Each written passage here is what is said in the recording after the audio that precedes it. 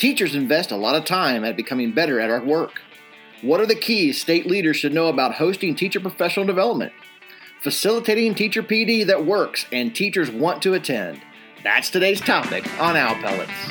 Welcome to Owl Pellets, Tips for Ag Teachers podcast. We share research-based tips and tackle the tough questions facing agriculture teachers every day. The Owl Pellets crew is Kate Shoulders from the University of Arkansas, Marshall Baker from North Carolina State University, Mike Ritalik from Iowa State University, and Brian Myers from the University of Florida. We are your agricultural education resource across the web. Matt Kreifels and Nathan Connor from the University of Nebraska at Lincoln. Thank you guys so much for being with us here today on Owl Pellets. Hey, we're happy to join you. Yes, thank you for having us. So before we get started here, Matt and Nathan, why don't you tell us a little bit about yourselves?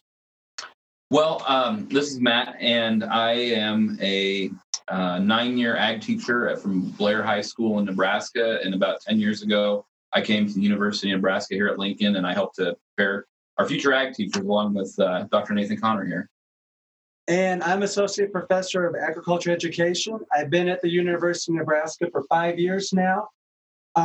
Prior to that, I taught high school agriculture outside of Atlanta, Georgia.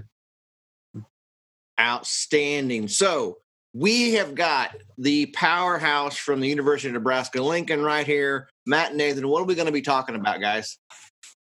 Well, we had the privilege of working with a number of high school ag teachers a couple summers ago and putting on a 12-month professional development experience. And in that, those teachers were able to study a number of scientific topics related to mostly animal science and food science. We wanted to study that particular process around not just the content they're learning, but also how they're learning it through inquiry-based learning and instruction over the course of 12 months.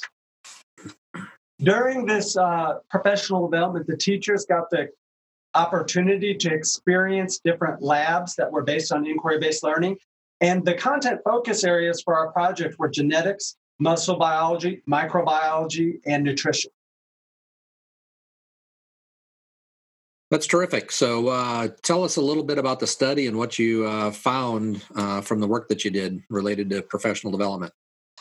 Well, again, the unique part of this was, in addition to the content, it was working with the animal science department here at the University of Nebraska and bringing in those faculty. But over the course of one summer, we had 3 different training sites where high school ag teachers from Nebraska and also science teachers were invited as well to participate in this training where they learned about those topics that Nathan just referred to.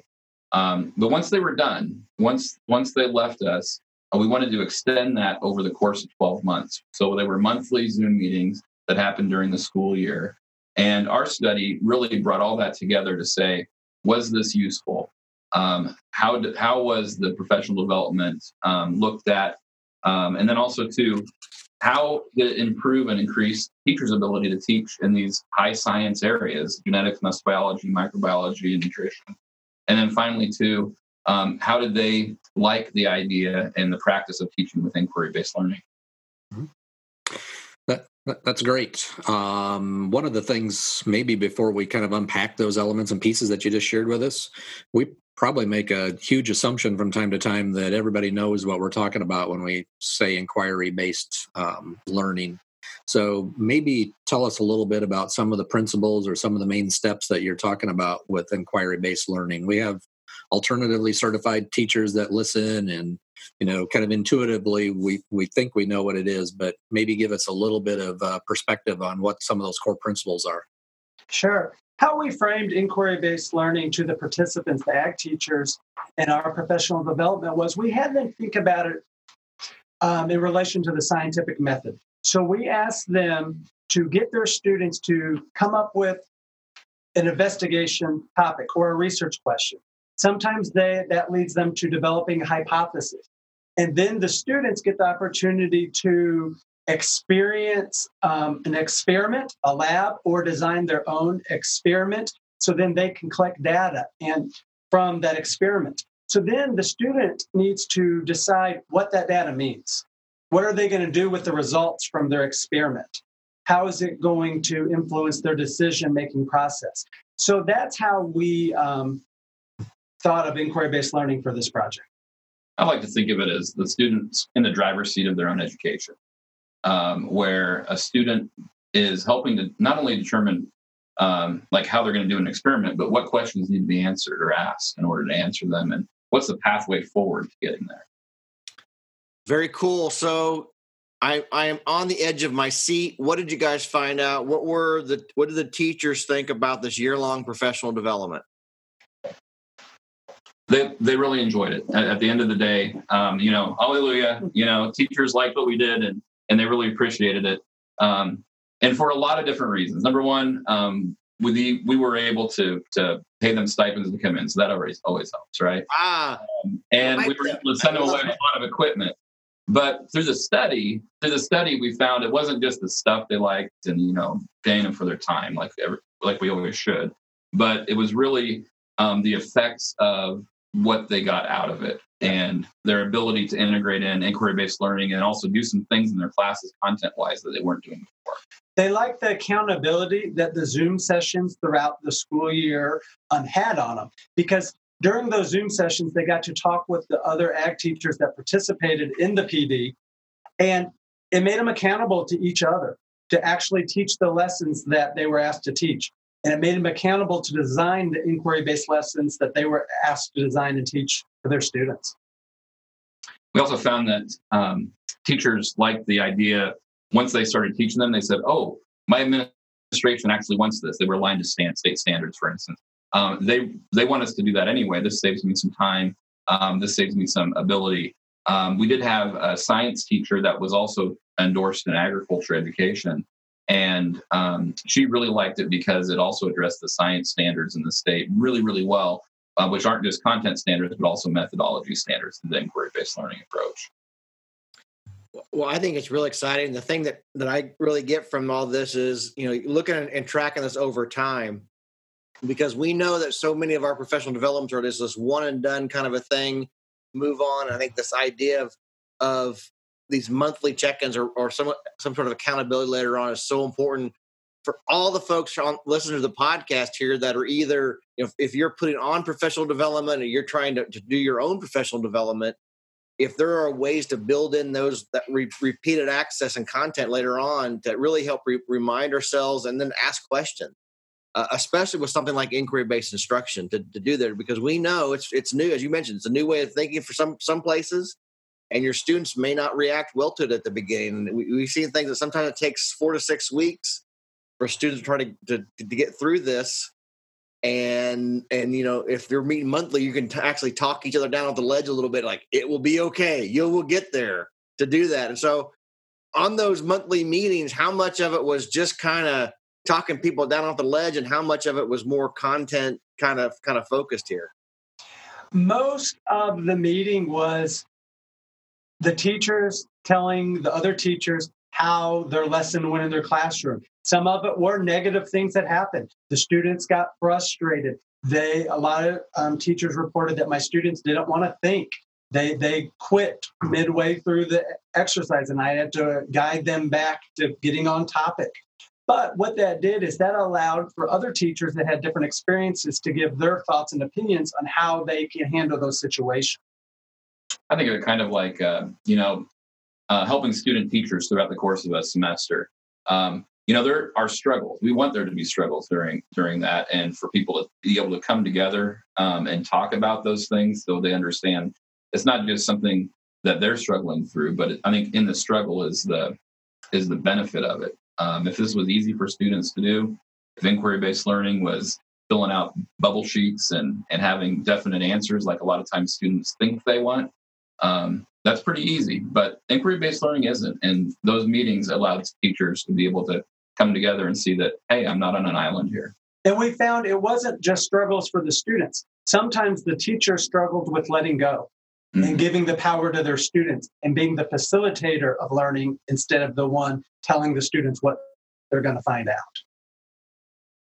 One thing I noticed is a lot of times, as a previous administrator, the math teachers all have community. They get together, they get to talk. English teachers get together, they're sharing their methods, they're sharing their results.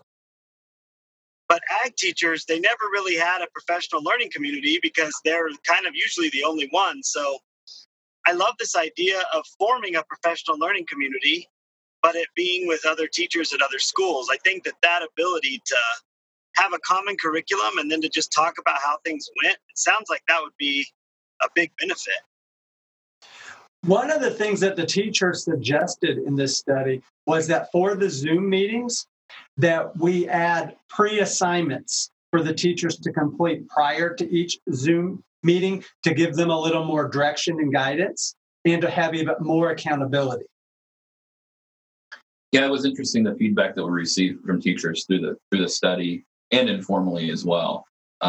They really wanted to be able to come into the conversation prepared to think about something in advance, so that way they were able to articulate on it. And so one of the things that, in order to do this in the future, I think we do is have a theme for each meeting and be able to organize those thoughts and prepare teachers ahead of time. So, the 10 minutes beforehand, even if it's just that, they're able to just put their thoughts together around a particular theme.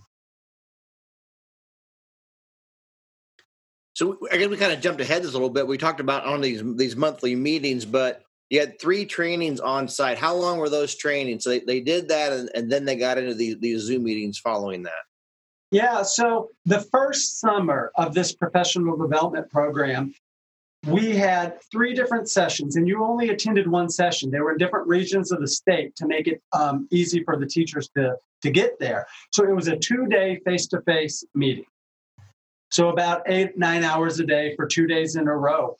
During that 2-day session, we started by teaching about how the brain works, how people learn. We covered what is experiential learning. We covered some different models of inquiry-based learning. But a day and a half of the 2 days was the students or the teachers actually completing 4 labs in the 4 content areas, just like their high school students would. So they were the student. And then they got to go home with all the lesson plans and all the curricular materials that we developed for them. And we sent them home with supplies to do all the labs. And what was your favorite lab, Dr. Connor? The favorite lab of mine and the teachers was one called Making Poo. The teachers got to make poop. And it's showed the digestion system, and the feedback from their students was positive. It was inquiry-based, and it was really fun and exciting for the learners. I thought you were going to say they just went and had barbecue for lunch. No, we didn't do that. A little bit more cerebral than that, but but they could have put barbecue in the digestion system if they wanted to. Well, I just said that because I got the reaction I wanted. Mike just sit there and shook his head at me. He's like, I don't know. I was just ruminating on it. You win the day. So one of the interesting things that I saw as I was kind of reviewing the paper that, and I think it's kind of insightful, and if you guys could talk a little bit about it, but even just challenging the teachers to think about inquiry-based instruction and building some lessons around that also had an impact on their confidence related to teaching the technical content as well as integrating science concepts. Can you talk a little bit about a little bit of the findings related to those 2 topics? Well, it was interesting just to see that their comfort level and confidence level were increased. I think, number one, like what Nathan said, they had been through these labs in the summer beforehand. So they had experienced it as we would expect students might, as they go through the inquiry process. But in addition to that, they had the ability to facilitate learning. And so if a result were to come up through the student's experiment, they didn't necessarily have to have the right answer immediately. They were able to help students investigate. Why did this happen? Well, let's go to literature. Let's go to this resource. Let's contact Dr. Brian Reiling, who is our animal science faculty, and able to do that as well. Some of the participants also were very specific to say, boy, my students really thought this was a pretty awesome thing because it was tied to the university and that they had the expertise of the animal science department and the University of Nebraska behind these experiments, and we're able to help them. And on top of the teachers actually doing the experiment, we provided the teacher with all sorts of curricular materials like PowerPoints, worksheets, websites, YouTube videos, where they could find more information on the particular area within muscle biology or genetics or nutrition. And they use those in their classrooms to lead up or teach from after the students did the inquiry-based experiment. And one of the things that some of the participants said was that they now felt like they were connected to the animal science department, at least with one person. So they would call Dr. Reiling or send him an email and say, hey, do you know anything about this? And he could either help them or direct them to the right person. So it built a network by ag education collaborating with animal science. It built a network for the ag teachers to feel comfortable reaching out to people. So one question I have is, so I think the study is really enlightening, but if I'm a teacher and I'm sitting at my desk listening to this podcast, what would be, from what you learned, what would be like your top 3 suggestions or so what's for teachers that are right now in a classroom? What would you tell them to consider based on these findings? I think first you need to be open to the inquiry-based learning process and realize that your classroom may look messy. Each learner may be at a different level, some more in depth than others, and it's okay for the classroom not to look like a traditional classroom with lecture. So be open and learn how to facilitate that process. I think there's a lot of places to learn it too. So if you're not a Nebraska teacher and you can't go back 2 years ago and participate in this particular workshop, there are several workshops across the country where inquiry-based learning is built in. You think of the National Agri-Science Ambassador Program. There are state and regional agri-science ambassador programs. Participate in one of those things. CASE uses inquiry-based learning as one of their methodologies that's built into their curriculum as well. And so there are opportunities to do that. And once you are okay with the chaos, like, it is a lot of fun to teach in this method. Sorry. Another kind of takeaway is that don't be afraid to learn some new content. I don't think any of the teachers that participated knew how to make poo, at least in their classroom in an educational context. And so these new and kind of not leading edge. I mean, muscle biology has been there, microbiology has been there, but they're not always topics that ag teachers choose to talk about. And so be open to trying out some new content and context. I think we all know how to make poo. Maybe just not, yeah. We're just not always thinking about it. Yep. A bunch of third graders here. Well, guys, thank you so much for sharing with me. A couple of major things here. A lot of our folks here that listen to Owl Pellets, you're out there, teachers. Inquiry-based instruction has been around for a while, but we're always working it. It's a fundamental shift in some ways that we were trained, but hang in there. It's tough to do there. Keep going to this professional development and have that support network to do from there. The other thing, I know a lot of state leaders listen to Owl Pellets and are part of this, and whether or not you're your state Ag Teachers Association leadership team or a state staff, or if you're just trying to host different professional developments, I think there's a lot of key principles in here about what it takes to offer good professional development. And it's not just, having these little mini hour sessions all the time. That's not bad. But some of these things that really require change take some of this intensive programs. Like you guys here had an intensive 2-day program and then the follow-up. And I think it's a great model. And I really encourage state staff, teacher leaders, really take a look at how this was put together, and so they can model that. And you can input any kind of topic in there that you want. It doesn't just have to be inquiry-based instruction as well. So 2 great key lessons from y'all's work. So thank you guys for being with us today. Great to talk to you. Thank you. And if you want more information on this, take a look, reach out to both Matt and Nathan. Their contact information will be on the infographic. Check out the infographic and the resources. Again, if you're a state leader or you're a teacher trying to do new things, this is a great way to learn more about how to host professional development, but also teachers, look at this model. It's a good way for you to figure out what kind of professional development you want to be engaged in, because you want things that follow this method that these guys showed show it here because ag teachers like you found it to be helpful. So check out all the infographics. Look forward to the conversation online. Reach out to Matt and Nathan for more information about the great stuff they got going on there at the University of Nebraska at Lincoln Go Cornhuskers. I hope you've enjoyed this episode of Owl Pellets. Please visit our webpage for more information on this topic and to learn more about all of our guests. Be sure to follow Owl Pellets on Facebook, Twitter, and Instagram. It would also be great for you to subscribe to our podcast so you never miss an episode. Also, we ask that you please take a moment and comment on our podcast so others can find it as well. So for Kate, Marshall, and Mike, this is Brian, here by the Owl Pellets, saying thank you, and we look forward to seeing you again on another episode of Owl Pellets, Tips for Ag Teachers.